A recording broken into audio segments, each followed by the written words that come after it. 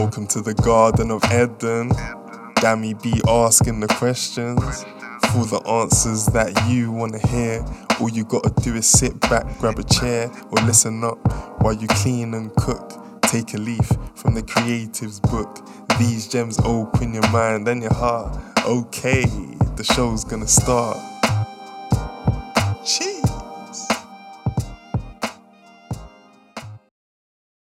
Welcome to the Garden of Eden, everyone, where ideas grow. I'm your host, Dammy Eden, and today we have a very special guest in Man Like Axe, also known legally as Michael Akadiri. Michael is a junior medical doctor from the University of Nottingham. Stand up, come on. That's it. Represent. That's it. And also mentioning stand-up, he is a stand-up comedian, and at least, you know, with award ceremonies, sometimes they can be dubious, but I have to say, man is the funniest guy in Dartford, no question. No question. At the very least. Appreciate that. Welcome to the podcast, Axe. How are you doing today, man? I'm blessed, man. I'm blessed. I'm feeling good. Thank you for having me on first and foremost, man. I appreciate the invite. Yeah, I'm feeling healthy, man. Just feeling like went gym earlier, showered, did a well, I can't call it a trim, but I cut the sides off. So I call it gym, trim, and laundry. GTL. I got that from Jersey Shore. Gym, trim, and laundry. Innit? That's it. GTL. That's it. I got my GTL on. So when I have a GTL a day, I feel good. You know what I'm saying?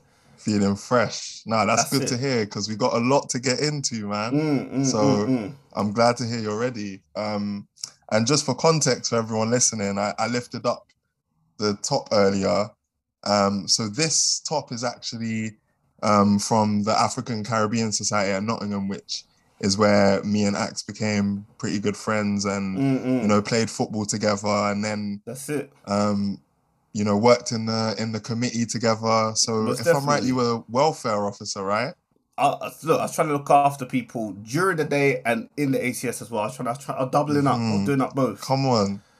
You know, doing that for the career path. That's it. I was looking after people. Now, that was good fun, man. Obviously, you were doing the sports tech thing. And that committee was fun. And I think we should link up soon, man. It'll be good to get everyone together. Yeah. I say that. I'm not going to organise it, but it'll be good to get everyone together. It'll be good to get everyone together. Yeah, I'll hit Nikki off and see what she's saying. And come on, you know, you were the leader before, so you might as well take this last task upon you. She needs to run it back. Bring us all together. She needs to run it back. Yeah, for sure, man. And one of the things I remember about you, bro, you've always been a very funny guy, like just busting bare jokes.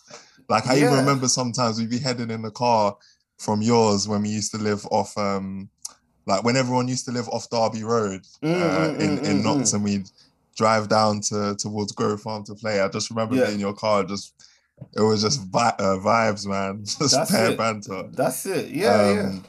So my first question today is, have you always been considered a funny guy by nature and inherently, or was it something that you learnt to become as you got older, like in your teens or something? Yeah, I don't know. It's a weird one. Like if I run it back to primary school, like I think I've always been someone to bust jokes, like with friends. Obviously, always confident. If I know people, I'll say something off the cuff, or if someone said something, I'll try to say something witty off the back of it. Or if someone says something dumb, I'll point it out. So I've always kind of had that about me. But obviously, it's very easy to do that within the comforts of your friendship groups, because obviously you've got context, there's history there. You can always reference something that happened. Oh, that's like when that happened last week, yada, yada, yada, something like that. So you always got that. And I think where it led to the comedy was I was just curious to see, am I really funny? You know what I mean? Like, there's funny with your boys, with your girls or whatever, but there's the difference funny when you go up in front of people that don't know you and all they have is what you look like and you start busting jokes. So and that's where the interesting comedy came from. Like it just asked me that question, like, am I really funny? And it's just me trying to since I started, it's just me trying to answer that question. Would you say you're still like answering that question in your own head? There's levels to funny. So then when you start, there's like, okay, when you start out, okay, can I write a joke? Okay, I've got to a level where I know I can write a joke. Can I be funny for 5 minutes? Yeah, okay. Can I be funny for 10 minutes? Okay. Can I be funny for 20 minutes? Okay. So now I'm at the Mm, part now where I'm like, can I be funny for a whole hour? Can I be mm, funny and interested for a whole hour? Can I sustain people's interest? Because that's a show. Like when you do the five, yeah. 10, 20 minute bit, that's a set as part of a larger show. But when you start getting to the point where you can do an hour, that's your own show. And essentially, Mm, that's where you can start really kind of building a name for yourselves. Because no one's going to pay to see a 10-minute set. You pay to see an yeah. at least someone do an hour. And obviously, if you do an hour, you can have people opening for you and stuff like that. So you make it a real show for the audience. So Yeah. that's the question I'm asking myself now. And then obviously, if you like, for example, if I was to do an hour, do well, then it's like, can I do that again? And then so you're always asking yourself questions because it's a journey. You're always on a Mm, journey. You always ask yourself, well, can I do that again? Was that fluke?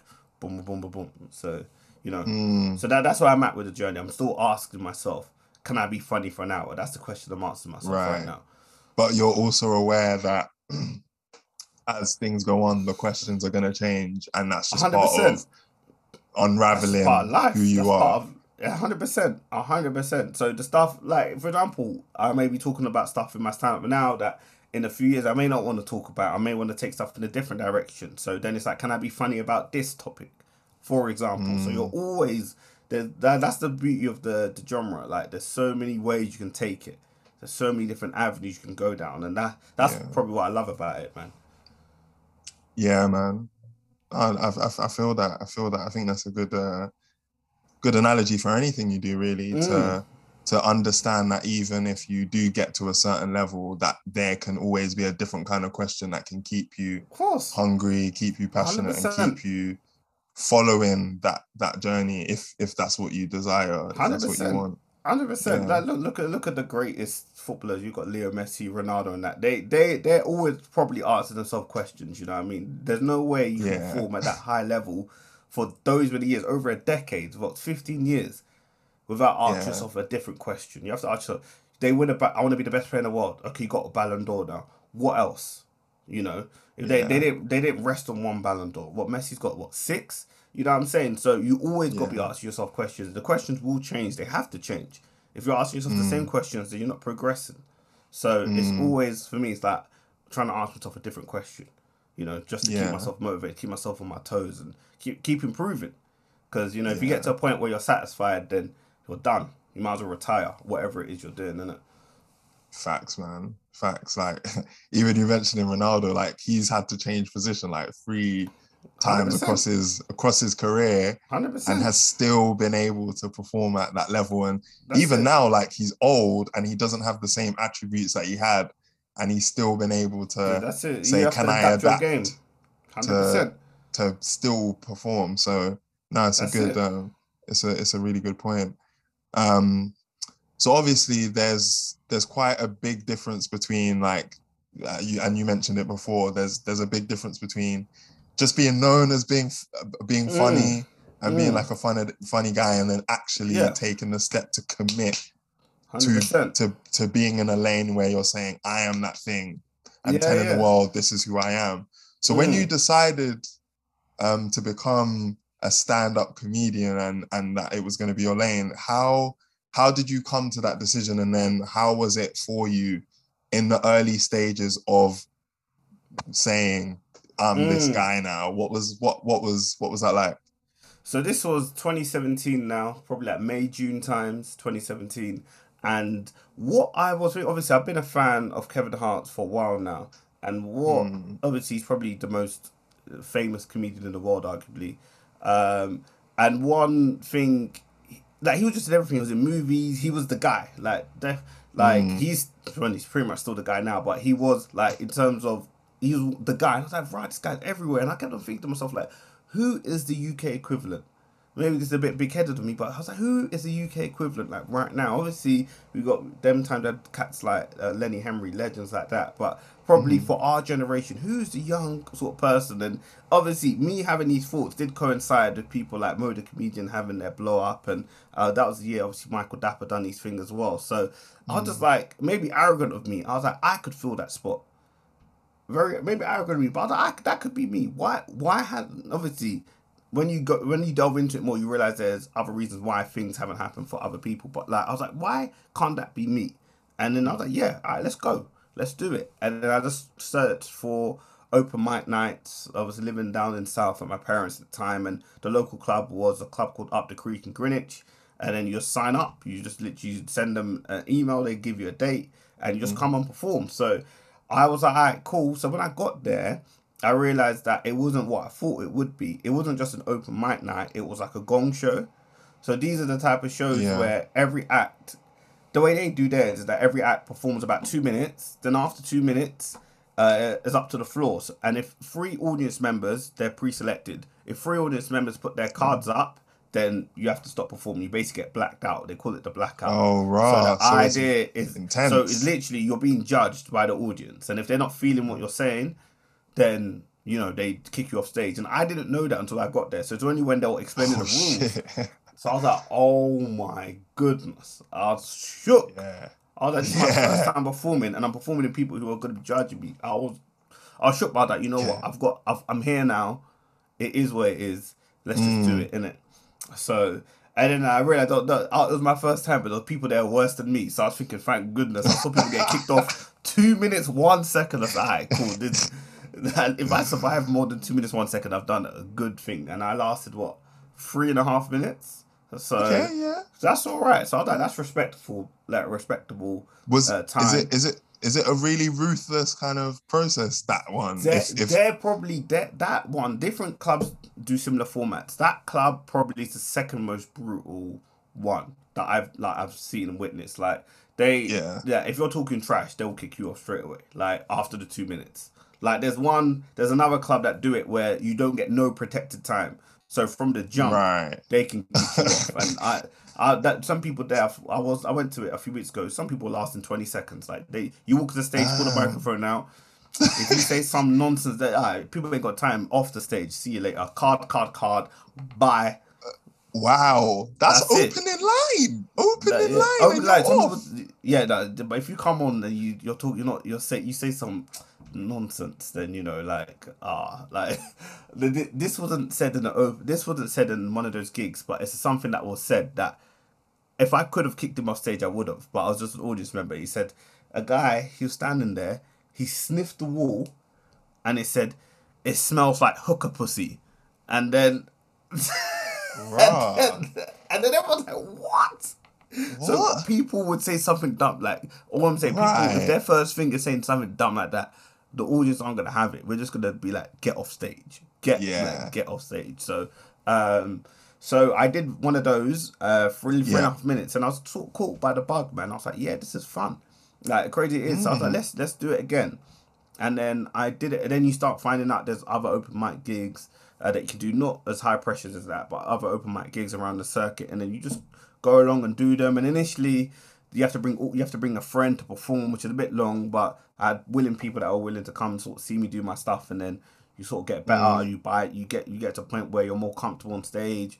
You're building Yeah. up your material, building up your set, and then you just keep going, and then you get onto better gigs, and then you get onto better gigs, and then it's just a journey Yeah. like that, isn't it? Yeah.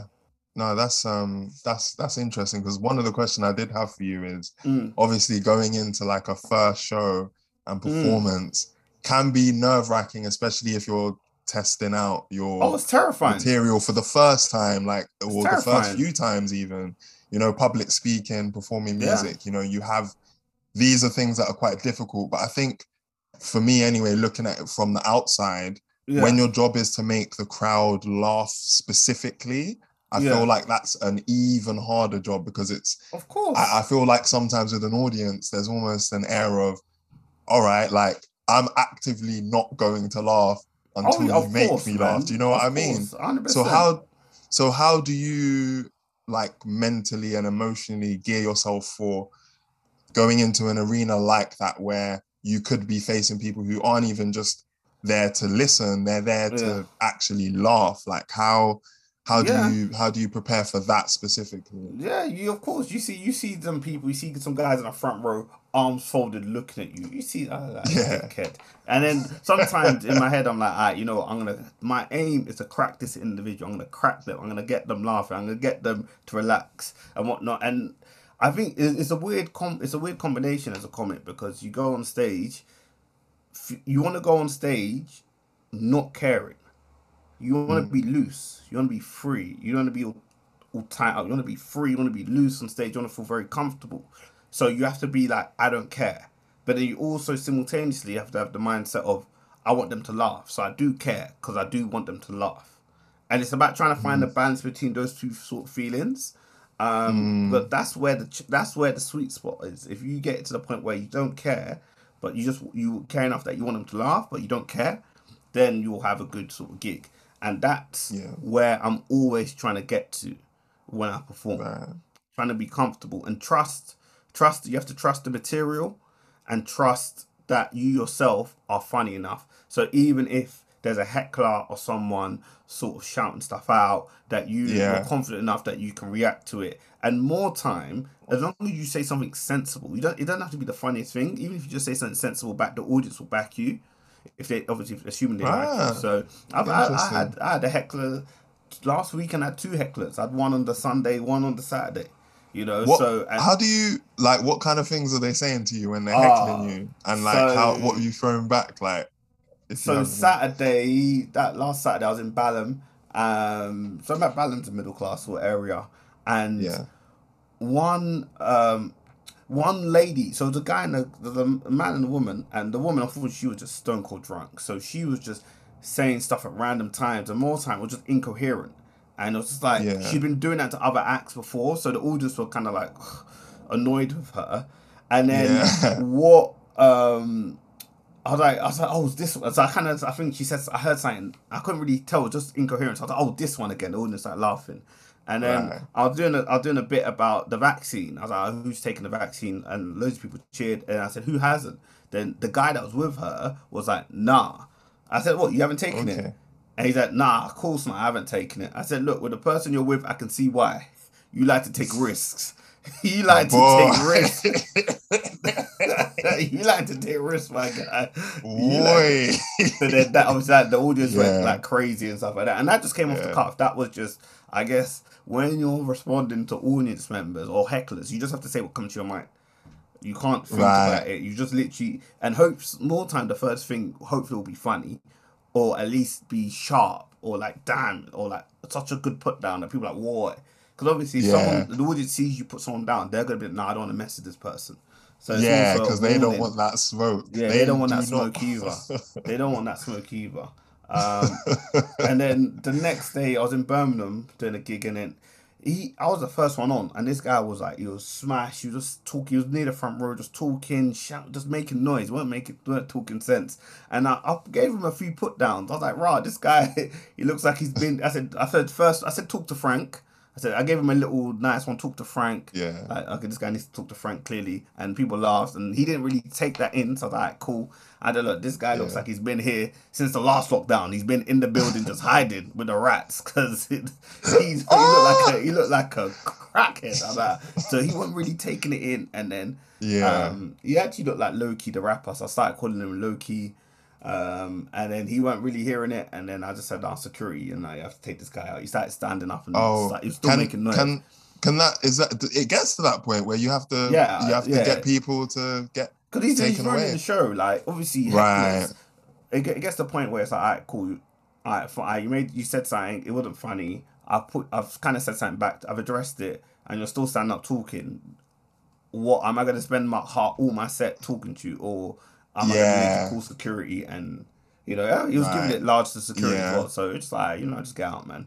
Like after Yeah. a point, Fair it enough. ruins the show in it. So it's like there's people that paid Mm, money to watch the show. They didn't pay to see you stand up and talk shit in it. So let's yeah. just get out. So yeah, and I don't mind. It's a nice flex, man. I'm like, yeah, security, come take this guy out, and then they just come marching in. It's a nice flex, just to hey, get this guy out of here, man. This guy talking too Uh. much rubbish. They just come and him and his missus had to get out, man. Security just come on, Yeah. took him out the building. So yeah, they're part and parcel, man. You're always gonna get Mm, hecklers. and they shout out. Like I put a video of when I was getting one. I was in Manchester like in June, and then I said I went to uni of, and then all these Trent guys were Oh yeah. chanting. I was like, alright. And then I just said Nottingham Uni, so they didn't know. And then they were like, they started doing the Trent chants. Oh, I'd rather be a Yeah. bully than a cunt, all this stuff. And Yeah. then they asked me where I went. I said Uni of please. And then I said I got A-star in maths, and it was a bring back to a joke I did earlier. So the audience was like, oh, that's like smart and funny and stuff in it. So I said, Yeah. oh, I'm too smart for your institution, man. Let's leave it out. Let's leave it out. Oh So man. that's part and parcel. That's part and parcel of Yeah. comedy. You'll get them, and I guess I'm getting to a stage now where I'm confident enough. Like I may not always say the best or the most funniest thing, but I'm gonna say something which is gonna hopefully get an audience reaction that will back me, and then that will Mm, sort of silence the heckler. And if they don't, then I'll get them kicked out. mm, Easy enough. Win-win either way. yeah. No, it's the power of holding the mic, isn't it? 100%. You control the tone Proceedings, yeah, most definitely. of the show, and if you got it like that, then Yeah, people that's are it. gonna fall into your frame. So I hear that. Would you Mm-mm-mm. say that hecklers are the most difficult part to deal with Uh, then of performing, or is other things that you would say that you have to be prepared for in a gig? no, I think that's probably the most. Uh, I think that's a good question. That's a good question. They're probably the hecklers are probably one way to disrupt the show. To disrupt, especially if the show is going well, it's good flow. Then they can really Mm, disrupt the show. So you have to really stamp it out quite quickly because you don't want to show the audience that you're not in control. And if you show the mm, audience you're not in control, then you lose the audience, and you kind of lost the gig, and the gig's kind of yeah. sort of done at that point. Like I was at a gig yesterday. It was more low key. Oh, so funny. I was in hysterics. So essentially, a guy was it was a small audience, about 15, and then the guy that was performing, he was doing some crowd Mm, work, trying to talk to the audience because he could realize that it was a bit odd and a weird gig, and then and Heckler said something, and I can't remember what she said, but it was funny enough to get the whole audience laughing. And then right. the comedian was like, "You're not helping me," and she was like, "Yes, I am. Everyone is laughing." And so that's ooh. So I thought, Ooh. and then she went one further and said, "You should thank me. You should thank me." And this is when I was in the back in hysterics. Oh my God. And then he lost his shit. Yeah. But she kept on saying, "No, you should thank me. Seriously, you're being rude now. You're not thanking me." And then he just thanked her. Oh man. So he was big mad. Yeah. I spoke to him after, he was big mad. And that's the problem. If you Mm, don't sufficiently deal with a heckler and they take over, then all the audience are like, wow, yeah. this guy's a mug then, isn't it? Yeah. So Oh so wow. so that's why Mad. you have to kind of like stomp on them, take them out, show your boss, and keep it moving. Because if they win, it's going to be a difficult set for you after that. Yeah. It's a difficult set after That's a that. very interesting nuance to performing that I hadn't really thought about, Yeah, yeah. With anything, like like you that. got to always you're the person with the mic. Like obviously you're doing if you're performing a track or whatnot, and someone sort of distracting, well, you got to be the one that takes control of that situation. Because Mm, if you don't and you lose control, you lose that balance, that power, so to speak, then the rest of the set's done. It's done. You know what I mean? It's done. yeah.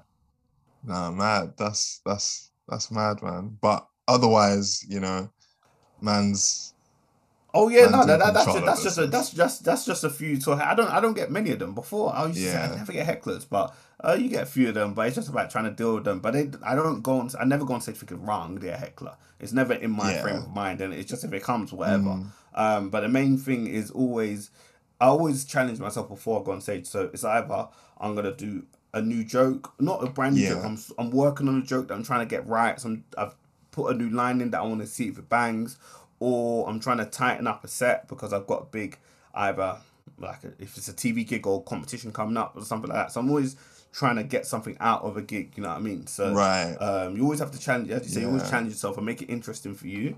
You know what I mean? So Mm, okay. That's interesting. So every gig you'll try and throw something in just to push the Yeah. boundaries a little bit every time. Yeah, Yeah. yeah, 100%. Like I need to be getting something out of it. So obviously at my level, not every gig is going to be paid. Not everyone's going to be giving money. So I need to make sure I get something out of this.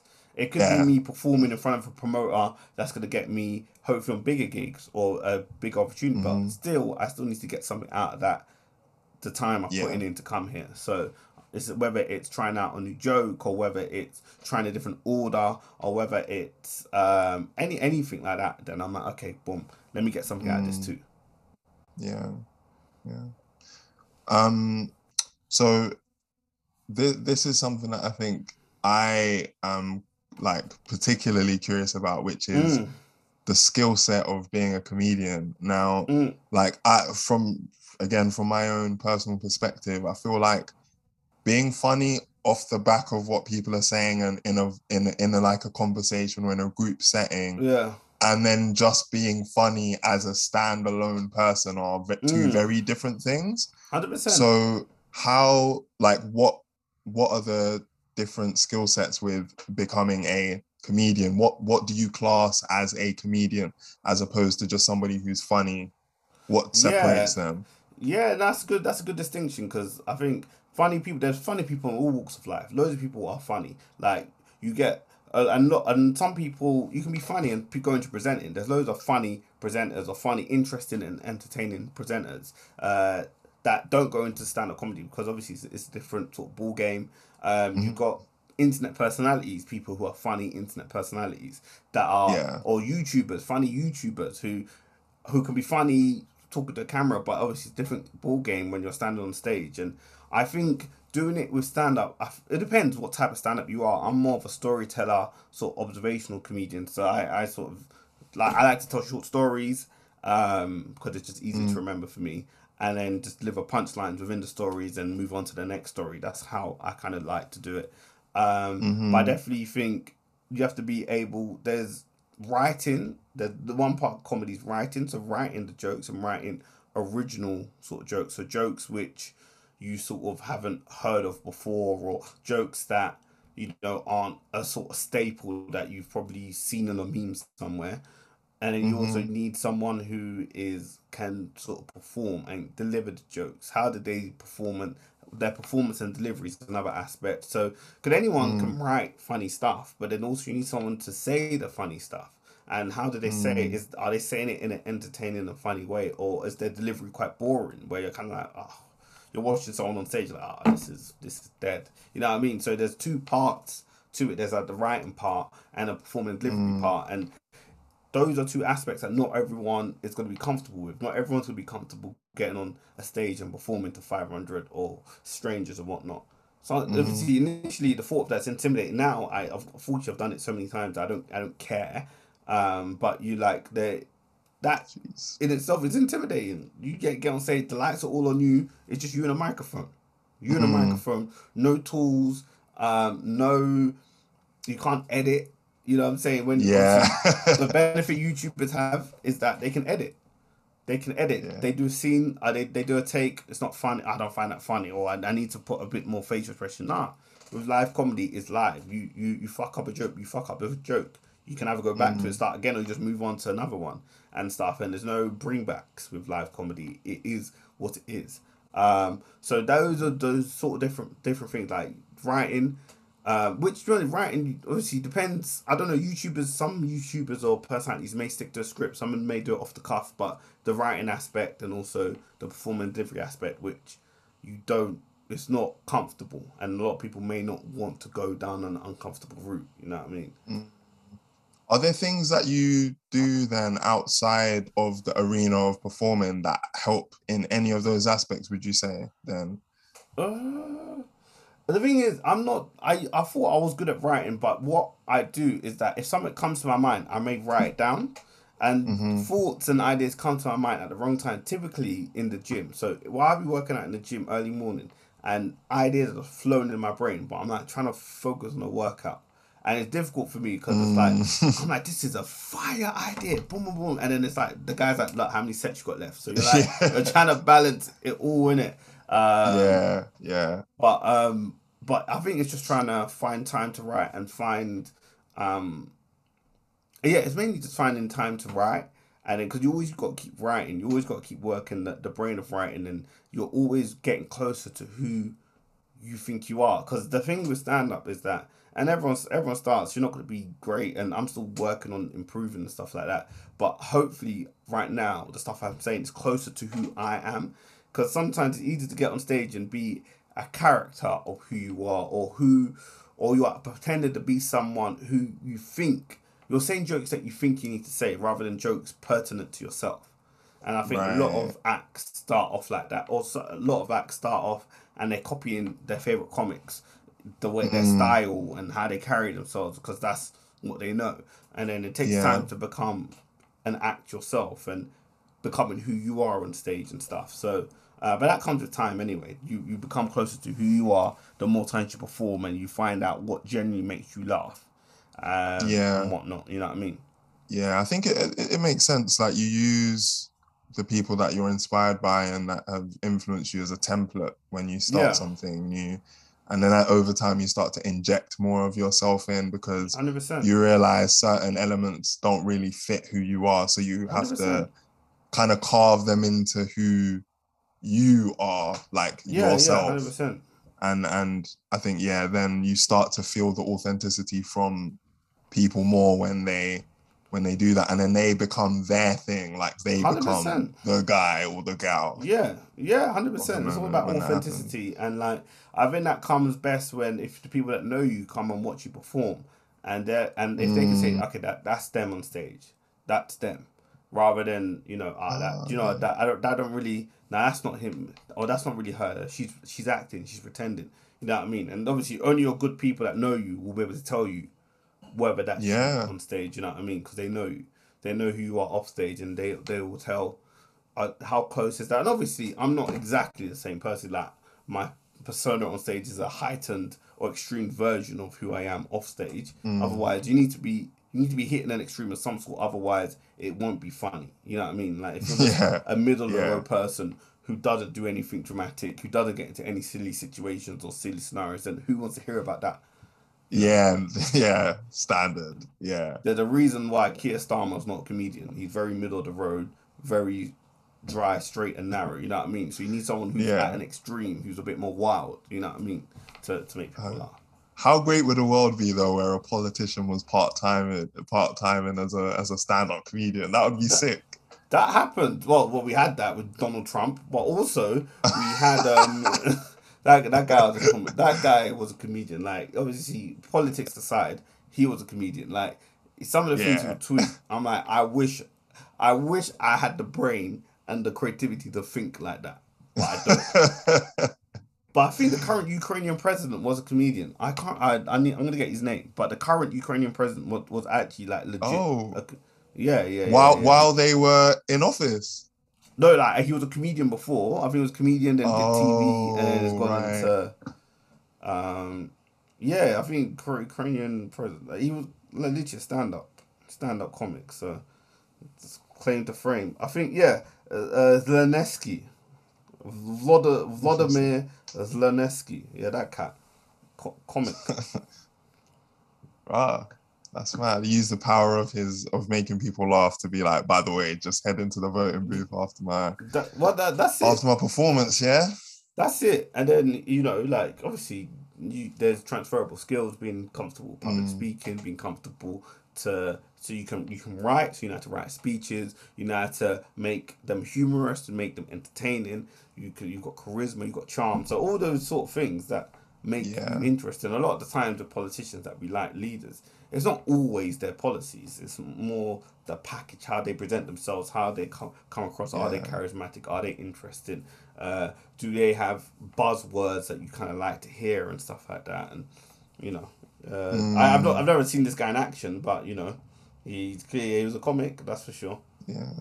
Yeah. I reckon you could probably, as much as he's got a questionable working style or delivering our policies in the country, probably Boris Johnson could with a certain crowd. Oh. No, he's charismatic. The thing with Boris is that like he's charismatic, and people he plays up to the whole persona of the sort of buffoon, the silly Yeah, guy, the eccentric, and the media love him for it, and they will bypass his fuckeries because yeah, he's a funny person, and that's what's going for him, and that's probably why he gets the leeway that he's been getting, because obviously mm, his politics is the fuckeries, so.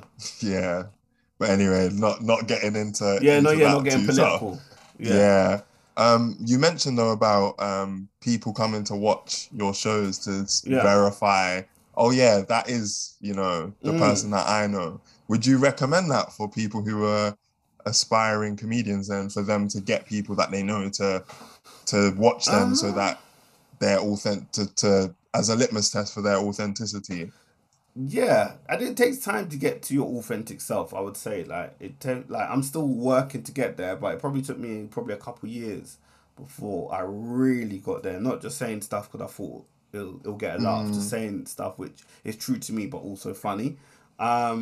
And obviously, to be fair, starting out in London, different places different, but in London, you have to do what they call bringer gigs, and these are gigs where you have to bring an audience member to perform, which is a bit mm, annoying, and they're seen as a bit controversial. But through that, you get people come in who are able to tell you, alright, cool, they liked it or whatever it is, and then they can give you feedback that way. But it's useful. I wouldn't say it's mandatory, but it's useful just here and there so they can see you do your thing, and then you can be like, boom, because it's easy. A lot of the gigs, for example, a lot of the gigs I do, obviously, is mainstream or majority white audiences. I've done mm. gigs obviously for black rooms as well, but it's majority white audiences. So as Yeah, a black person, you can easily, if you're not careful, fall into the trap of saying, uh, just doing coonery. That's what yeah. it's easy to fall into trap if you're not conscious. If you're Fucking just hell. thinking, if you're thinking, I just want people to laugh, even if it's not pertinent to you, you can go in the Mm, room and start sort of just using stereotypes and just making people laugh. Because people will laugh.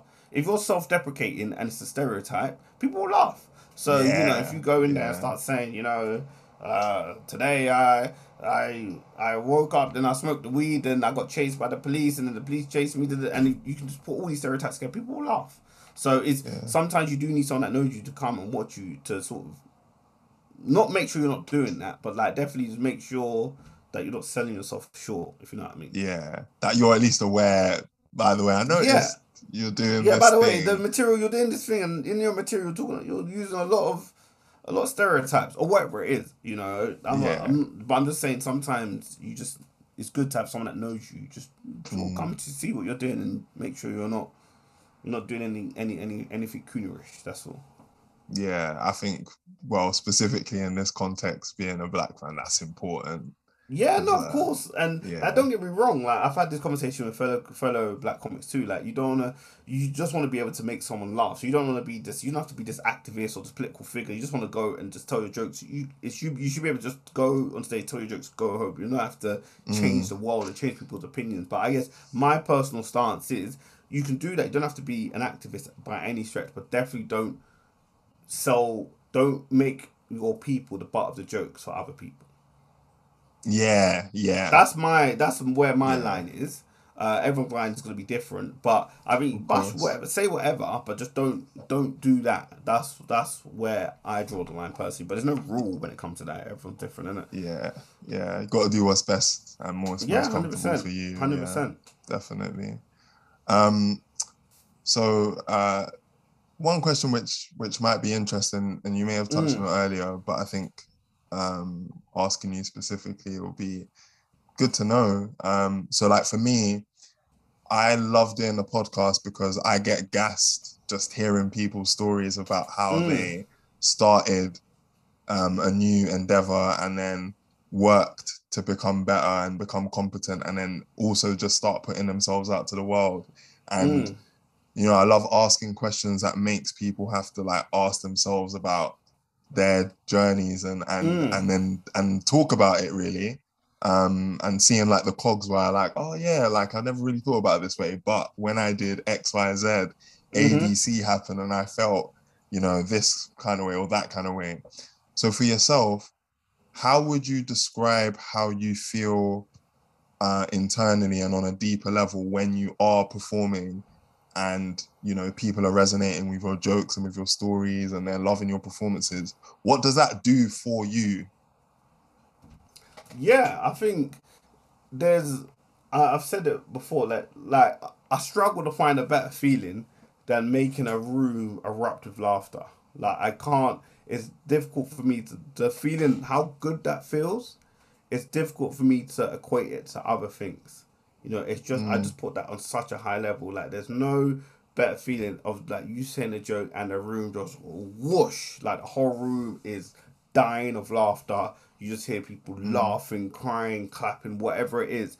You've clearly resonate with them on a big level, and that mm, there's this weird. There's no better feeling than that, and it's so weird having. It's weird going from however long to set. You can do a 10-minute set in front of a packed audience. They are loving you, da da da da da, and then you go from almost being like a superstar. You feel like a superstar for that 10 minutes, and then you're literally just waiting at a bus stop half an hour later. It's so weird to go from like you're the man, you're the person, yada yada yada, all yeah. that, and then you're when you leave that venue and you're back on earth. You're not a superstar. You're literally waiting for a bus or you're going to get the tube or whatnot. And that is a weird sort of mindset to get used to. Going from you're the guy, we love you, woo, to okay, now I'm just back Just to my regular life. Tap the Oyster card, boom, or tap my phone, contactless, whatever it is, and just getting on with my day. yeah. How do you manage those swing of emotions and keep grounded then? Because that can obviously be quite a lot of a bit Yeah, of an emotional roller coaster. So how do you I, specifically manage that? it's difficult. Sometimes it's difficult too. I can't say I particularly manage it in a certain way. That's a good question. I don't, because it's very difficult because in this game you don't get big headed. So you kind of sometimes when you're feeling that euphoria or an excitement, you kind of have to temper it yourself because you kind of have to be like, I I can leave a gig. That was a great gig. I'm so excited. I want to tell the world Mm, about it. I could maybe want to write a tweet about how good that gig was, but people on Twitter may not care. yeah. They may not care. They don't care. They everyone's about going about their business. Hey, you had a good gig, cool, innit? Cool story, bro. The feeling I may be feeling, it may not be matched by other people. So sometimes you kind of have to like accept. All right, cool. You know what? That was good. That was good for what it was. That moment was Hmm. good. Respect the moment, but your owners, but you got another gig tomorrow, and then you tell yourself the challenge was to try to replicate that feeling, and then you kind of just move on to the next one because you can't. If you rest on your laurels about what you just done, you will never move forward. I guess it's just going back to the start about motivation and stuff like that. So sometimes it's kind of Yeah. like, okay, cool, that was good, that was nice for where it was, but let's get them again. Let's do it. Can you do that again? Can as in Mm, football? Can you do that on a Tuesday evening in wet Stoke? You know what I'm saying? Can you do that at the Britannia when it's raining? And then it's kind of like yeah. that sort of mentality. Can you do it again? And I guess that's what kind of you have to bring yourself down. Because if you don't bring yourself down, someone will bring you down, and you won't be in control of that. So it's always better Mm, to like you yourself temper yourself. Alright, cool. Alright, that was mm. nice. The moment was nice, but what's the next thing I got to do? Alright, boom. I got to write. I got to write for this. I need to write an application for something like this, or whatever it is. I need to write these new jokes, or I want to make a sketch, or whatever it is, and you Mm. kind of just move on to the next thing. So you don't always get to fully enjoy the wins, but that's just part of the business, isn't it? Yeah, most definitely. Yeah, wins and losses are just common in Mm. every area, and so I guess you have to if it hasn't hit you, then you have to kind of be like, okay, I can't get too gassed Yeah, because hundred this could percent. all crumble. That it might not be likely, but it can happen. Yeah, hundred Um, percent. would you say then that you chase having those moments again, or is that would you say that's in balance as well? Because I can imagine on the flip side, Mm-hmm. you get people who are always trying to chase getting that, like the height of or the peak of performance where everybody is just laughing at everything you're all the jokes and all the stories that you're putting out, and like you're just in a purple patch. Is Has there ever been a time where you've chased that and chased getting Yeah, that feeling? I think you're always trying to chase. You're always trying to chase a perfect set. You're always trying to chase. Uh, you always want, like, whether it's a 10 minute set I'm doing or 20 minute set. You're always chasing a set where from start to finish it is just raucous laughter. That would be like that would be the aim for me. Like, I've got a funny 20 minutes, so I can do a funny and it'll be funny and it'll be Hmm. interesting hopefully for the 20 minutes. But do I have it raucous? No. Do I have people falling off, like, from start to finish? It's just people are falling off the chairs. It's just tears down their face. That's Hmm. elite level comedy. So you're always chasing that. Oh, I'm always chasing that's the aim. I can never, even though I'm talking about doing a 6 minute hour, can I, the next aim, as I said, the future hours, can I have a raucous from start to finish? People are beside themselves of funny. And that's when I know Hmm. I've really, really made it. Like, I don't know, you heard of Patrice O'Neill?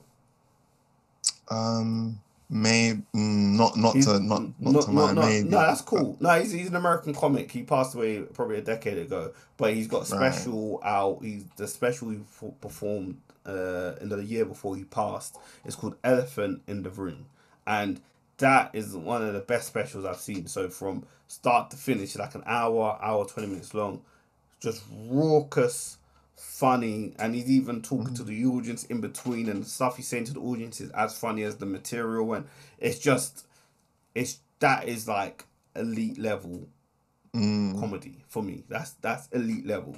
Raucous funny, not just haha like you are slapping your knees sort of. That is like hilarious sort of funny. So that's someone that was in the game for I think at least 20 years. So you don't get to mm, that overnight. You get to that through years and years and years. mm, So that's the ultimate aim, and you're always chasing a perfect set. You won't always get it because different audiences have had different people in them who like different things, who are going to be interested in different topics, who resonate with mm, it differently and stuff like that. So, but that's always the aim, to get to a point where you can have a raucous. Like for me, that's the level I want to get to. That sort of start to mm. finish, LOL, crazy laughter. People are in tears because it's just so funny. That will be the aim.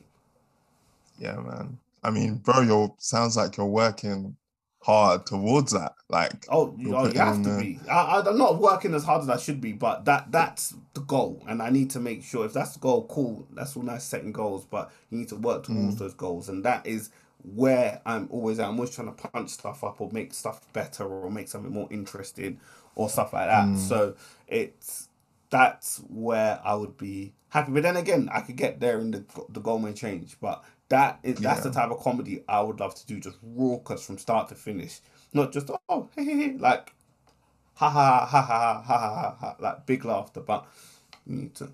I need to get better, but that's years. It may take me Yeah. years to get there, and I may have to accept that it will Yeah. take me years to get there. You know. Of course. Yeah. But anything worth getting at that level Oh yeah, if you is get to that level, you got to put in. yeah, hundred You got percent. to put it in. Yeah. 100%. For Dave sure. Chappelle's been in the game 30 plus years. You know, people talk like you can't cheat 30 years. Yeah. You Yeah. can't cheat 30 years. You can't take it. That's not a shortcut. That's someone that's been in the game, been writing, been performing, trying stuff Mm, out, and that's you just gotta keep your head down, keep working, keep improving, and the rest, everything else will fall into place. That's kind of my sort of motto of things. You know, just keep working, keep improving, and all the other stuff, fame and all that stuff will come if you're good enough. You have to be so good enough they can't deny you. And I say yeah. that to say that, like, you just, if you're so good, people just will gravitate towards you. So look at someone Mm, like Munya. You know, that guy is putting yeah. out he's just putting out quality content consistently. And obviously, I'm sure it took him a while to get to a level where the content was that good. And once you're there, people just will find you because they can't ignore quality. You can't ignore quality. So it's about trying to work and Yeah. get to a level of quality that people can't ignore you, you know? Mm, mm. That's a really good point. It's happening in a lot of places, like even away from comedy, like music as well. Like Yeah, with the scene in the UK, like yeah, it got to a point where labels themselves are just like, we can't ignore that 100%. You that can't. the rappers, the MCs, all the musicians coming out from like the urban, i.e., black music scene are Yeah, the black good. music scene. Yeah, 100%. And if, you know, you can't just hopefully leads to more. But yeah, that's why we're getting more people number one. Obviously, Dave was number one recently. Mm-hmm. I think was it who else was number one recently? I can't remember, but it's coming more. Nines had the number one album. So it's becoming more sort of Yeah. regular where we see that, and that's because obviously they resonate with their fans. There are fans who are sort of resonating with this sort of music, and it's good. So they can't deny it. If it's that good, it Yeah. can't be denied. So it's about getting to a level Mm. where it's the stand up is so good that people can't deny it, and Yeah. that's the aim. That's always the aim. Mm. Mm. Um, Obviously sometimes, when you're putting yourself out creatively Mm-hmm. and performing or putting work out there, sometimes things don't go to plan. Facts. So for yourself, especially initially in the journey when you were just trying stand up, as everyone who's tried anything Mm-hmm. sees, there's times where things don't go to plan, things go bad, or things just don't really bang the way you Yeah, expected. 100%. How yeah, how did you overcome times when performances weren't that great and you had to first see them out? And then what did you learn from any of those mistakes or any of those sets that weren't in your favor going forward? Yeah. I think one thing I do, I always audio record my sets, and I think a lot of comics do this anyway. So I'm always, if I can't get a video, I Mm, always just put the voice recorder on my phone, put it in my pocket, or put it down by the stage somewhere. okay. Because that's objective. I may leave a gig feeling a type of way, but the audio recording doesn't lie. It will tell me where Right. the laughs came, at what point, the mood in the it'll give me a sense of the mood in the room at the time I said something. So that doesn't Yeah. lie. So that having that objective sort of evidence is always good for me. So I can listen back even a day later, whatnot, and be like, okay, boom, how was this gig then? I may be feeling that it was terrible, but maybe it wasn't as bad as I thought it was. Or it Mm. could confirm it was terrible. It could be like, okay, this was a shit show, and it was what it Yeah. was. And I think I always listen back, and I always, if there's a bit, so sometimes you kind of know if the material's not good enough or you need to punch up a bit. So you always, so I know bits that I'm like, okay, I'm like, sometimes I give bits three chances. Like if it dies three times, then I'm like, okay, we gotta get rid of this material. Or if it's Mm, got a bit of hope in it, or there's something in it, and maybe I try edit it, then chop it and change it. So, mm, but dealing with a bad gig, they're never easy. It's not nice. I sometimes tell myself, look, I could have a bad day at work, but you may like, and this is just a bad day at work. This is just a bad day at the office. It it wasn't good, and I always try to look at myself first because I can control what I do. I can control my material. I can control how I mm, perform and deliver the material. I can't control the audience. I could be like, well, they were at this audience, they were at that audience, but at the same time, I can't control that. There's no point me putting time and energy into something that I can't control. I'm not involved. I can't control who comes. yeah. I can control what I perform to them, but I can't control who comes. So let me focus my energy in making the material better because the material can always improve. Making sure my Mm, delivery and how I perform can always improve, and then I just try to put my energy into that. Those are the variables that I can control. So those are the variables I'm gonna put my time and efforts into trying to improve. mm, yeah, it's a very good point to make, like owning the things that you can do, because I guess ultimately that is all you can do. Yeah, So when you reflect on those moments, because obviously in some respect, you do give up control in performing because you're like, okay, this is my work. Do you like yeah, it? yeah. Um, so oh wait, just lost my point there actually. Look, no, you're talking about giving work and liking it, and I think the thing Yeah, with comedy you have to accept is like comedy or whether just human relationships. Not everyone is going to like me. You have to accept. Not yeah, everyone will like you. Not right, everyone can like you. You're a human with these attributes that won't connect with everyone. My views right, won't resonate with everyone, and I accept yeah. that. You can't. Not everyone will like you. There are Hmm. I find Dave Chappelle hilarious. There are people who don't find Dave Chappelle funny. I think they're crazy, but that's just who what it is. I'm with you there because that's a So mad thing. yeah, that's what there are people who don't find, and that's crazy to me. But that's just people. So I've Yeah. got to, if people don't find Dave Chappelle funny, then who am I to question anyone who don't find me funny? And So that's kind of how I look at it. So Yeah, you kind of have yeah, to accept that not everyone will like you, not everyone yeah. will find you funny, and you sometimes it's about trying to focus and put your energy to people who do. Because if you spend your time worrying about people who don't, you're gonna forget Mm, and neglect a subsection of the audience who do like you, who are enjoying what you're doing, who are really listening and showing you that they're listening. And mm, it's like, do you obviously we're gonna reference the person sitting at the front there. Do you I know I said sometimes I do. Part of me does want to crack them, but another part of me is always like, do I perform to him folding his arms, or do I perform to the other 200 people who are actually paying attention? And it's yeah. better to pay attention, to listen and pay attention. Perform to those paying attention rather than the one who isn't so interested.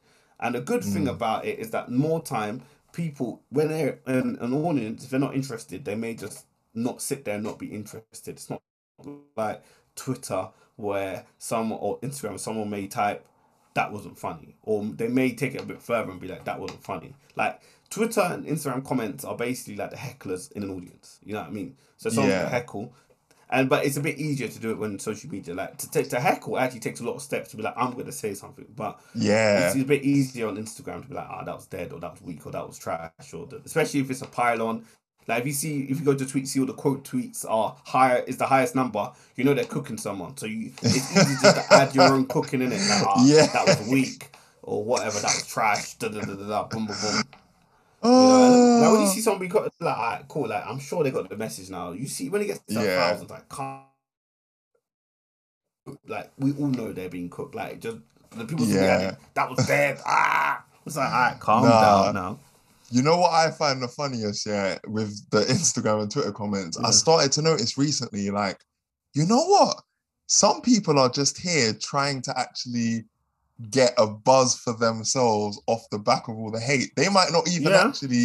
They might not even actually dislike or Yeah. hate or be against what that person's Yeah. put out, but because everyone else is commenting something, they're trying to comment something funny, which Yeah. is Hundred putting percent. down that person. I'm just like, oh, that's so mad. Like, you Yeah. can't even take stock with the comments because people are running with different agendas in there. They're Yeah. just, yeah, Yeah. No. 100%. 100%. Everyone's got a different agenda. Obviously, clout is a hell of a drug, and people want a lot of clout. I don't know what people want to do with the clout, but people love clout regardless. And I think it's about accept like when it comes to putting stuff on social media, you kind of have to have this sort of, this is my art. This is hmm, I like it. I think it's good. I hope you like it too, and accept that there will be people who like it, and there will be people who won't like it, and that's mm, just what you kind of have to do. You can't police yeah, once you put it out in the atmosphere. You can't police it. You just have to. yeah, You can't really. You just have to say, "All right, boom, I put it out there," and you need to just hope, like, just remember that you're not in control. mm, Cause that's the yeah, thing with social. That's the difference with social media and performing live. Like, I'm more comfortable performing live. I think I'm more myself when I perform live. When I'm thinking of a sketch idea or something to do, I probably deviate away from who I am a bit because I start thinking I need to put on a character and be a character and pretend to mm, be someone, and it's not really me. It's not really authentic to myself. Um, yeah, but the thing is, doing sketches, Instagram stuff, is that you only find out it's funny when you put it out. Like you can maybe ask a close friend or close person, "All right, what's this video? What do you think?" Before putting it out on socials, but you only really find out for sure when you put it on socials. yeah, Whereas stand up, it's nice that you find out it's funny when you perform in front of an audience, but then that audience isn't the internet. When your yeah. audience is the internet, it's a bit more difficult because you're really leaving yourself out for ridicule. Um, Yeah, yeah. You're widening the spectrum of things that the responses that you could get to what you Hundred put out percent, there, really. 100%. You Yeah. could think it's really funny. Someone in fucking Kansas can be like, "That was fucking trash, dude," and you have to hold it. You have to hold it. Said Kansas. Yeah, some random place. So some guy from Kansas is like, "That was trash, dude." Or you could have young people from Kuala Lumpur hitting you up saying that was dead. And you're like, "What?" The man is from a different time zone telling you your shit is dead, and you have to hold it. That's the internet. You have Oh to my hold it. God. That is funny, man. You have to hold that. Yeah. Yeah, I mean, you know, if you're putting yourself out on the internet at this point, you should know that, Yeah. bro, it comes with the territory, man. Oh It just man, comes with the man. territory, You and know, it's like, I follow Shadeborough, and you literally people be trying to delete stuff. You can't delete anything, man. Shadeborough had reminded me, if I needed reminded, that nothing is deleted. Once you put on the internet, it's gone. It's gone. yeah, Because someone has screenshotted it. Next you know, Shadeborough posted it. Ah, it's all long, man. It's all long. it's It's all peak. long. Mm. But yeah, I guess another thing that may or may not be a consideration for you. Mm. Um, obviously, you know, you're training as a junior doctor. Am I right? Mm. Yeah, no, spot on, spot on. Um, whilst also, you know, being on the road doing shows and Mm. committing a lot of time towards the comedy craft. Yeah, for sure. And again, personal perspective, Yeah. as an industry, you know, the medical industry seems like a very like proper industry where people are like, Mm. there is a proper way to be, a proper way to do things, etc., Mm. etc. So Mm. this is kind of a two-pronged question, but first, what is the secret for you being able to manage it all? Because from what I've seen of even just like medical students at uni, I was like, yeah, I don't envy you guys because it seems like Mm. bare work, like Mm. just a Mm. lot of work, especially having to train like in different fields and Yeah, I yeah, guess for sure. if things if there's developments in science that allows for new technology and all those things, having to retrain in those areas, um how do you manage it all is the first one. And then secondly, have there been any issues with like the image of being a comedian in relation to your day job? There may not be, there might be. Mm. Obviously, being a comedian requires a level of intelligence, but there may also be some discrepancies with people within the medical field that are like, you Mm. can't be both kind of thing. Yeah, So yeah, for what's been sure. your experience in with both of those questions? To take the first one, I think the workload settles when you start working. So it's like I have more free time than I did when I was a student, which is good. Mm, And you can be as much involved in medicine as you kind of want to be. You can be the person who, after you finished your day, go read up about a subject and, be studying or going to all these courses and seminars and conferences. Or you could be like me, that when the clock stops, you shut off and you move on. And I've kind of always mm, been that person. So don't get me wrong, like if I need to, like I've done a few external exams where I've mm. had to like kind of shut myself off after work. I'll just be revising, won't be doing anything else really that interesting. And I've done that Yeah, like in 3 month blocks, and I've fortunately passed both of them. So I've had to do congratulations. that. I appreciate that, man. So I've had to do that twice, where I just 3 months to shut myself off from everything, just like Yeah. revise and study and stuff. But apart from that, like you can just kind of live your life, and it's only when it Mm, comes to applying for something just in the months before you just get your sort of act together. So have doing those exams means that I have the free time to do the gigs and whatnot. And in terms of getting mm. support, like most of the colleagues, even like senior doctors in the hospital, are quite supportive. Like I even had one a couple years back that actually came to a gig. They actually came and watched one. So Yeah. they're generally that it's quite sort of supportive. Like people sort of show a lot of love to it and whatnot. I guess Mm, I guess I keep my work up. If it got to a point where my work was really slacking, then that's when they could try use that against me. So if you of make sure course. that you do the work in anything, then you just make sure it means that they can't really come at you. Because like, what I'm doing something in my free time, what's your business? That's the sort of Mm, attitude I kind of have with it. As long as I'm not bringing the profession or the hospital I work at into disrepute, then I don't see what the issue really should be if anyone was to have an issue. right. That's why I don't really announce where I work, or yeah, I don't really announce where I work, and I don't say anything too mad that is good. Yeah, I don't really say anything that mad, if you know what I mean. So there's nothing that Yeah. I'd really say. Like if I listen back to myself, I'm like, nah, like this is light. Um, every type of comedy is different, but my stuff's not really that controversial. That it's like raw, Right. like you're risking it all, Yeah. Yeah. Okay, So that's good though that you got the support from Yeah, man. from your colleagues It's because it's something else in important. it. Yeah, something Yeah, else, something interesting. Like obviously, most people. Because the thing with medicine, unfortunately, it's like a conveyor belt. Like you jump off, you jump on, and then people just continue. And not a lot of people jump off.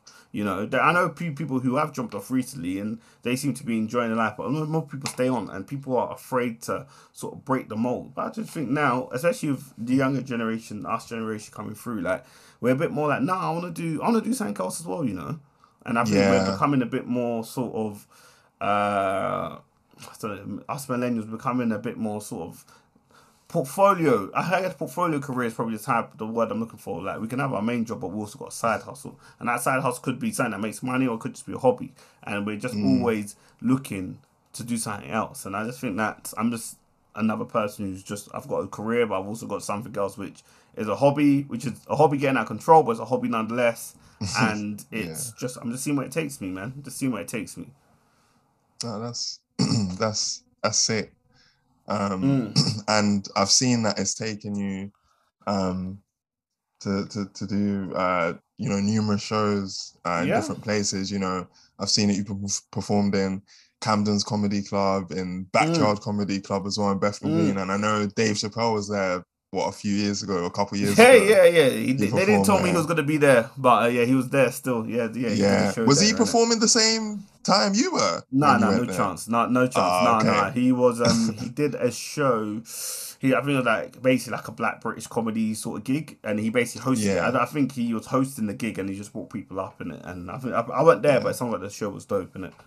Ah, okay, okay. And I've seen you. You've performed in Manchester too. Frog and Bucket, I Yeah, think is the name of the yeah, yeah, comedy club. yeah, yeah. Yeah, Spot yeah. on. You done some research. Bro, come on, man.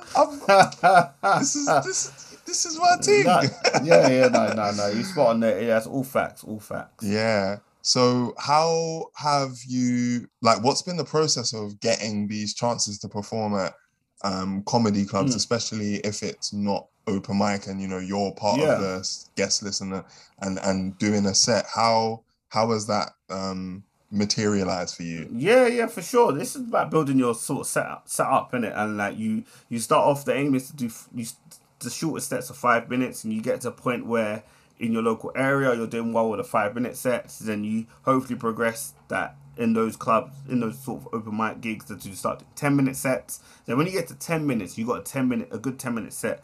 That's when you can start applying to clubs. And most comedy clubs, they call it open spot. So they have in the middle section, sandwiched in between like two pros. They have 2 10-minute spots for acts who are coming through to sort of do their thing. And usually they're not paid, or you may get like £20 expenses or something like that. But that's your Right. opportunity to do your thing in front of the club sort of bookers and whatnot. And then you get onto a few of those, and then you get Mm, onto one, then you can use that as leverage to get onto another. Because every club's different, right. run by different people. So you're basically trying to build relationships with different club promoters at different clubs. So you sort of, Right. a lot of Okay. comedy is not even the funny is such a small part of it. Being funny and turn out is a lot of it is admin and fostering relationships. Those are the key Yeah. things, because you need to be able to foster relationships with all these different promoters, all the up and down the country. So they sort of know who you are and whatnot, and then you get to a point where you can start emailing some of them and kind of shooting your shot. Some clubs are Mm, quite strict, and where they're like, okay, you've got to do our new material night or our open mic night, and then we see you there before we can put you on a pro night. Others, you can email then and apply, then you get in through that way. So it's about trying to get your head through the door. If they see you and they like you, then they progress you. They may be mm, like, come back and do another 10 minute spot, or it may be a case of, okay, that was really good. Okay, come do 15 minutes next time, or whatever it is. But right. you're always trying to prove you're always kind of on trial, and Yeah. the goal, I guess the pinnacle is getting to the point where you get to do the weekend paid 20 minute spots. So that's when you're actually getting Right. paid. You're doing 20 minute spots, and then obviously you hopefully get to a point where you're good enough and they trust you to headline to close the show. And if you get to that point, then you're at the top of the comedy sort of club game. And then obviously after the Right. comedy clubs, there's uh, essentially, long story short, they're really good circuit comedians, the people that do the comedy clubs, but you can progress from the comedy clubs if you start building a fan base for yourself. So if you got your own Yeah. fans, you don't need to perform in comedy clubs. You don't need Right. to. It doesn't mean you don't have to, but because it's still money at the end of the day. But you can progress to start doing your own tours, and you can do your tours in comedy clubs, or you could do your tours in like art theaters, art Right. centers, theaters, and then if you're big as Michael McIntyre, you do your stuff in arenas. So those are Mm, the levels that there right. are in it. Yeah. Yeah. I find it really interesting because I watched, I think it was Kevin Hart's, um I watched his documentary Hmm.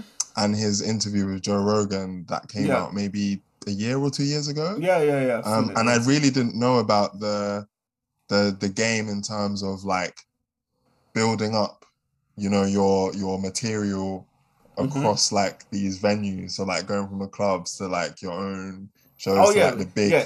Yeah, that's obviously that's Kevin big Hart. He's headline. like obviously Oh he's got yeah. access to sell out arenas. Obviously, I couldn't sell a ticket in an arena, but like that's the thing. You got to. It's about building your set, and there are different Mm, places where you can do that. So pros like him or superstars like him, he could probably just email a club, be like, "Hey, can I come do 20 minutes?" So like, yeah, of course, Kevin, any day of the week. Da, da, da, da, da. You know, yeah.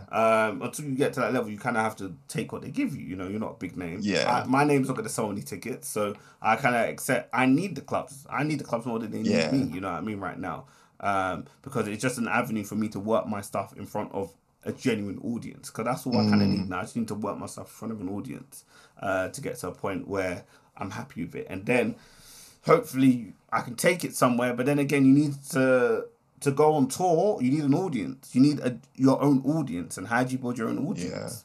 That's the question you got to ask yourself. Then Mm, that's when social media comes into play and so whatnot. And of the reason course. why, one of the reasons why Mo Gilligan's been so successful is that he built his own audience on social media. So then Yeah. he got to a point where he could be like, I can go on tour with my audience. Yeah. I don't need to go to the clubs. I can just rent out venues, go on tour, and people will come and see me. And that's what it was. And Mm, you get to that point where you got your own fan base, you're laughing because your yeah. fan base will follow you. You know, you Yeah. see someone like KSI, obviously not a comedian, he's a YouTuber, but his fans will follow him wherever. Whether it's the Yeah. music, whether it's the boxing, they will follow him. So he's built up his own fan base where, regardless of what he does, they will follow him, and that's Yeah. where you need to. But it's hard. It's a hard balance with comedy because part of me is like, I need to actually get better.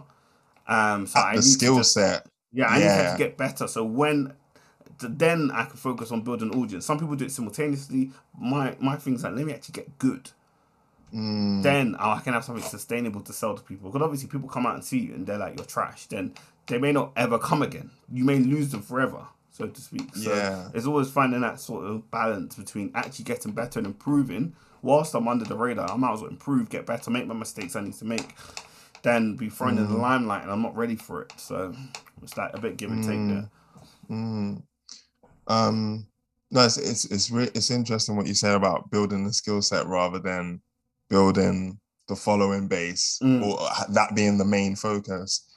In terms of building the skill set, and just because we've talked about it Mm-hmm. across the podcast, you've been saying about the difference with you've been saying about doing 10-minute sets and 20-minute Mm. sets and then like headline and then your own tour and then the big 1 hour Netflix special. I'm guessing is like Mm. at the moment maybe the pinnacle of That's the levels, game. yeah, yeah. If you get Netflix Is special, yeah, that's a big Yeah, look. That's a big look. yeah. How out of curiosity, like how different are those arenas in the sense of what you actually have to deliver and the skills that you need, like a 10-minute set versus a 20-minute set versus an hour? Is it Mm. that are there that many variations in it, or is it more just compiling on those sets? I'm just curious. Yeah, yeah, no, of course. So when you do a 10 minute set, 10 minutes is a night. It's long enough for you to get your teeth into it, but it's short enough that you can be quite snappy. So in a sense Mm, that you can be funny, and in 10 minutes, it depends where you're at. If you're just at a comedy club and you're doing a 10 minute mhm. set, all you need to do is be funny for 10 minutes. it doesn't. Sometimes I've done. I try to have a bit of structure in my stuff in it, so it kind of flows in a sort of way. But all Mm, they want you to do is be funny for that duration. So you can just be funny for 10 minutes. You can be talking random. You can go talk. You can go from talking about parents to dogs to then to Nando's to then to Kane and the Undertaker and WWE. You can have random topics yeah. as long as it's funny. The audience will ride with you for that 10 minutes because 10 minutes is not a long time. Over Mm, 20 minutes, I'm sure they will start wanting some structure to what you're saying. So mm, you need to sort of take in places, and you can vary the pace in 20 minutes. So you don't have to be bam bam bam bam bam. You can start. You can go slow. You can take a minute to tell a bit of a story which isn't so funny. Then you're hoping for the punchline after hits them. So you got a bit more time to mm, sort of be a bit more relaxed. And then with an hour, it's a show. So that they'll just kind of want a theme. Some mm, people are maybe they'll just be happy with our jokes, but I think that to really invest in it, there kind of needs to be some sort of theme or some sort of underlying current that that right. kind of sells it. That they're like, okay, I understand what the artist here is trying to do or trying to say, and I'm with them on this journey. And it definitely can't be. It's difficult. Or Martha, I mentioned Patrice O'Neal earlier done it. It's not always easy to do an hour straight of hilarious jokes because some people Yeah. get laugh fatigue. You need to give them a break, and maybe that's why a lot of shows that go to Edinburgh, and hopefully I'll take my show to Edinburgh, is that they say there's a 40-minute mark. So you're doing a show, it's funny, then you hit at 40 minutes, you hit them with a punch, a dramatic sort of thing that's happened as part of the story that gives you time where you can just sort of change the pace, change the tune a bit, and then after you can go back to the funny after. So you hit them with something that, because they may be losing interest at that point, and you hit them with something, they're like, oh, snap, they've reinvested again, and then they go back to the Right. story. So, but obviously Okay. not. You don't have to follow that formula, but that's just something people say about Edinburgh shows. But I think it's different because it's demanding. It's not you. Not only have to be you have that Dave Chappelle said something quite poignant one time. He said you don't have to be funny all the time, but you have to be interesting all the time. And can you be Mm, interesting for an hour? And I guess that's the yeah. bare minimum. Or is what you're saying interesting that someone will want to listen to it for an hour? Because it's a bit arrogant to say, Mm, look, I've got an hour of jokes, come watch me. Like, are you that interesting? I guess that's the yeah. question people ask themselves as they're Mm, deciding whether to come or not. yeah. That's is it I'm thinking about work actually right now. You Yeah. just reminded me because at the new job that I've joined recently, Mm. every new joiner has to deliver a lunch and learn about their life story, which has Oh, to be okay. somewhere between like 40, 45 minutes, an hour, like An in that hour. time range. Yeah, bro. You have to. Nah. This So I what? so so I haven't even started yet, and I watched one on Friday, which was Yeah. like the guy was a really good storyteller, and I was like, bro, an hour, where I have to keep everyone engaged. Like it's a That big yeah thing. no yeah it's not It's a tough big because thing. you wanna obviously you can't be just saying the same thing. People like if you made a point about what happened when you're four, maybe you fell over when you're four. It's really funny. You can't labor that point. You have to move on to something else. So it's really Yeah, challenging to keep it fresh and interesting and yeah, entertaining for an hour because people just shut off. And 45 minutes is a long yeah, time. That's a long time. I thought that would have been yeah. like 15 minutes max or something like that. Yeah, no. There's like so you do a 10-minute one when you first like when you're first day, and then at Yeah. some point in joining, just to give people full context, Yeah. You you telling them have to do a everything. full. Yeah, Jeez. yeah. So yeah, I'll take those pointers on board. Like I have to be interesting for that long. 100%. You gotta keep it I have to be interesting. It interesting may for have to that be long. funny for 45 minutes, but you gotta be interesting. You gotta make it. Mm, You got something. You may have to amp something up to just to sell the point. You know, yeah, make yeah, it more dramatic than it probably was to sell the point. So yeah. No, that's gonna help. So I appreciate you shedding light no, no on problem, that. no problem. Um, so yeah, I saw in preparation for this podcast, I saw Mm. a Chortle review about your performance in Edinburgh Fringe actually, and I saw that you competed for the final of the Amused Moose Comedy Award 2019. Yeah, Is that that's right? it. Yeah, that was Yeah. it. First off, what was the experience of performing at the Fringe Festival like? because I've actually been to the Fringe before when I was Oh, living in dope. Edinburgh. Because I Mm-mm-mm. lived there for a year. I had Mm-mm. like a week off from work where it was the start of the Fringe, so I went to quite a lot of different Oh, shows and I was that's dope, around. man. Yeah, so I was there for the whole month and it was amazing, like just seeing that there was so much Yeah. going on. Yeah, right on your Um, doorstep, yeah. yeah, obviously I'm just a punter, so for me, I'm just like, yeah, I can go to this show, to that show. Like I've got a Mm-hmm. lot of things um that I can do, and there's no pressure on me really, except providing a piece to go to as many Mm. shows as I want. Yeah, for sure. But for you, what was the experience of like performing there? Did you have to perform daily and like especially when you have this competition and competing Yeah. against other comedians on such a big platform, like how did you go about it and what was it like for you? Yeah, man. So that it was a couple of years ago. So I didn't take a show up there. So one thing with Edinburgh, people usually take a show up there. So Yeah. that's what I'm saying. I'm working on my show. Hopefully, to take it there for 2022. So Mm, people either take an hour show or maybe they do a half an hour each with another act, and they take a show up there. Then they usually do it for the full run or for majority of the run or whatever it is. So I mm, was only up there for a weekend. I basically only went up there to compete in the final. And right. I just went up there a few days before just to sort of sample the area, but also do a few spots. So whilst people are doing shows, some people do like little mixed compilation shows where you just for an hour they have a room, and then they'll just book different acts for each day. And Right. people tend to do that to promote their own show. So they perform for 10 minutes, probably 10 minutes part of their show, and say if you want to see the full show, come over to X place at Y time. So I just Mm, went up there just to finesse my set, just to get a bit better and make it tighter and yada yada yada. mm, Get my performance chops going. Um, to perform there was interesting. The final was on a Monday and it was quite late. Like the final was between 10 and 12, and I didn't get on stage till like just before midnight. So I was tired. I don't know what the audience was feeling, yeah. but I was tired. But it was a good experience nonetheless. Because before then I hadn't performed much outside London, and I think Mm, one benefit of now obviously going to other places is that you need to understand that not everywhere is like London, or not everywhere is like not everywhere's like London. So you need to go to different yeah. places, experience different sort of cultures, and even some slang I may use. It may not connect to someone in Bristol as it does to someone in London. For example, I may go to Leicester and something I may say may not connect the same because I'm using London slang. So it just more Mm, makes me more cute of what I'm saying and how I'm presenting something.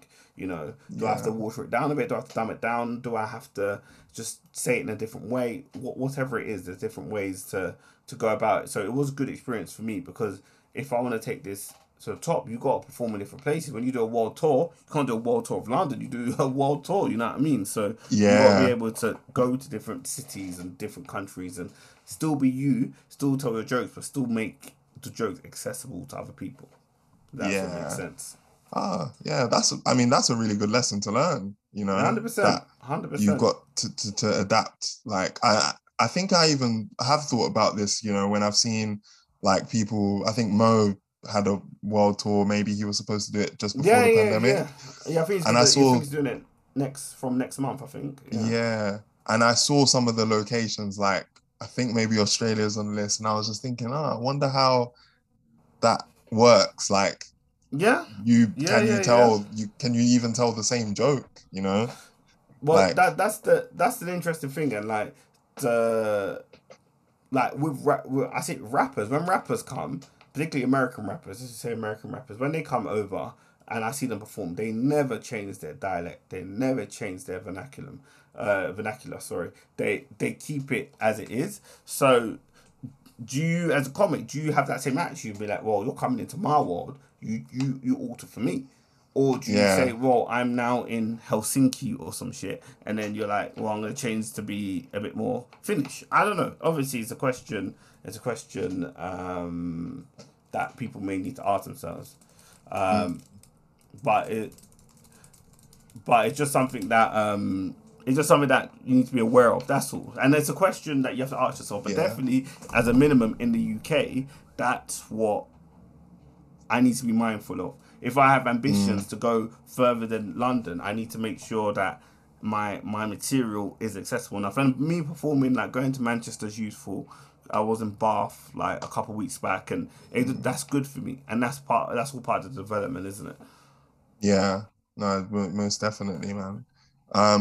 Obviously we're getting close towards the end of the podcast. Mm, mm, So I've mm. got a couple questions, Yeah, hit and me. then we'll round off. So I saw that you recently recorded. I saw someone that you recently recorded for ITV2 stand up sketch show. Yes, yes, yes, yes. Um, That is spot I, on. yeah. Congrats for that, Oh, and thank you. I appreciate that, amazing to man. get TV recognition. That's Yeah, yeah, that's it's that's big. amazing. It's big. Um, Yeah. because this platform is for creatives, and I'm Mm, particularly interested in how people land opportunities that are, you know, pretty big milestones within their careers. yeah. How did you get the call up? What was the criteria for it? How did you go about doing that? Yeah, yeah, yeah. So obviously, I've been signed to an agency since March last year. So I basically signed like as the pandemic was like getting hot, and then Yeah. so basically, yeah. So I got signed, which was really good, and they're a really good agency, and their sort of bread and butter is like broadcasting. So getting Mm, comedians broadcasting opportunities. So yeah. they work with a production company that makes the show. They're like on good terms with them. And incidentally, it's the same production company I made the Lad Bible video with. So I Mm, sort of knew them from that anyway. And then they were casting for this series, and they've seen me perform, and they're like, yeah, like come through, do your thing in it. So that was really nice for them yeah. to like include me in the show and whatnot. And it was fun day recording. So yeah, we just need to, because it's a stand-up sketch show. So we've recorded the stand-up bit. We just need to record the sketch bit, and yeah, we'll Yeah. just take it from there, man. But yeah, it's big, man. It's big to get some sort of recognition, and it's a credit. And in this industry, they love credit. So as seen or as seen on X or as watched on Y, they love stuff Mm, like that. So it yeah. sort of helps, and it's a bit of recognition that when I apply for gigs or whatnot, it's like, alright, cool. Like he's not just a Yeah. bum. Like he's actually done some stuff. You know Yeah. what I mean? It just makes it a bit easier. You know? Yeah, definitely gives you like a lot, like some leverage, with Yeah. the other things you're doing within the comedy industry Mhm. specifically. But no, 100%. that's great. So people out there get an agency if you can. Yeah, yeah, like it does not the be Yeah. on end all. Like you still have to work hard, you still have to do your thing. Like my agent is not gonna Mm, like I may post a video later on socials. My agent's not told me to do that. That's on my back. But it definitely helps when it comes to those sort of opportunities. I can't get those for mm, myself, So they're the ones that yeah. will set something like that up. Mm. Um, yeah, so my last question for you. Yeah, hit me. What what things do you want to achieve in your um plan your career as a comedian? What are the things that like the milestones that you want to hit? Good question. Yeah, I've got a vision board. I won't reveal everything, but what I will say is Mm, definitely do an hour show. I would love to get on live at Apollo. That's a big milestone. Live at Apollo is like the pinnacle of like stand up on TV in the UK. mm, Like live at Apollo. Um, if Netflix want to record me for an hour, they are more than welcome. They are more than welcome, and I would love. I think above all, it's about. I would love to build my own audience, and I think being able to get into a stage where you can build your own audience, and you can be like, look, I'm doing an hour show. You've got a mailing list. mm, You hit your mailing list up, and people are buying tickets. That is love, because yeah, that's the stage I'm trying to get to now. Where obviously, even though it's just a little preview of the show I want to do, is when you sell tickets when it's just your name. yeah, It shows you levels. Like there's people buying tickets to a club because the club's got the name, but when it's you yourself, yeah, it's a different ball game. It's yeah. at my level, it's very difficult, but I'd love to get to a level where people see my name and they're like, yeah, I want to spend an hour with him. So yeah, that Mm, would be the top, and my own audience most definitely. mm. Bro, I really, really hope you get to that level, man, Oh, thank you, and man. Thank and you. I able to appreciate keep that. keep working, and like even just seeing the things you're doing are really inspiring just for me. Like just saying, those days we have where you're like, oh, I don't know if I want to put in the time, but you just see what someone else is doing. You're like, yeah, you know what? Let me keep Yeah, applying myself because you never know where you never know, man. these You never things can know, take you, man. You and never you you never know. never know, and you gotta make sure you enjoy the process whilst you're doing it. That's the main thing. Like Don't do. You have to enjoy it. If I didn't enjoy this, I wouldn't do this. Yeah. So I enjoy it. Obviously, success and that hopefully makes me enjoy it more, and there are repercussions of what I'm doing. But the aim, the aim is to get there. But time will tell, man. Time will tell. For sure, man. For the people that want to follow your journey, where Yeah. should they look for you? Yeah, good. Yeah, so it's Michael AEL Akadiri Alpha Kilo Alpha Delta India Romeo India. That's I've said that so many times on the phone. Yeah, that's my Instagram, that's my Twitter. Facebook page is there if you use Facebook still. And yeah, they can just keep abreast of what I'm doing. I like to post. I like to update people on my socials. So yeah, most definitely check out the socials. Brilliant. Yeah, everyone listening, thank you for jumping on No, Axe. thank you for inviting And me, bro. and for everyone listening, I hope you've enjoyed the pod. I'll see you again next week. Take care, everyone. Blessings. Blessings. Bless.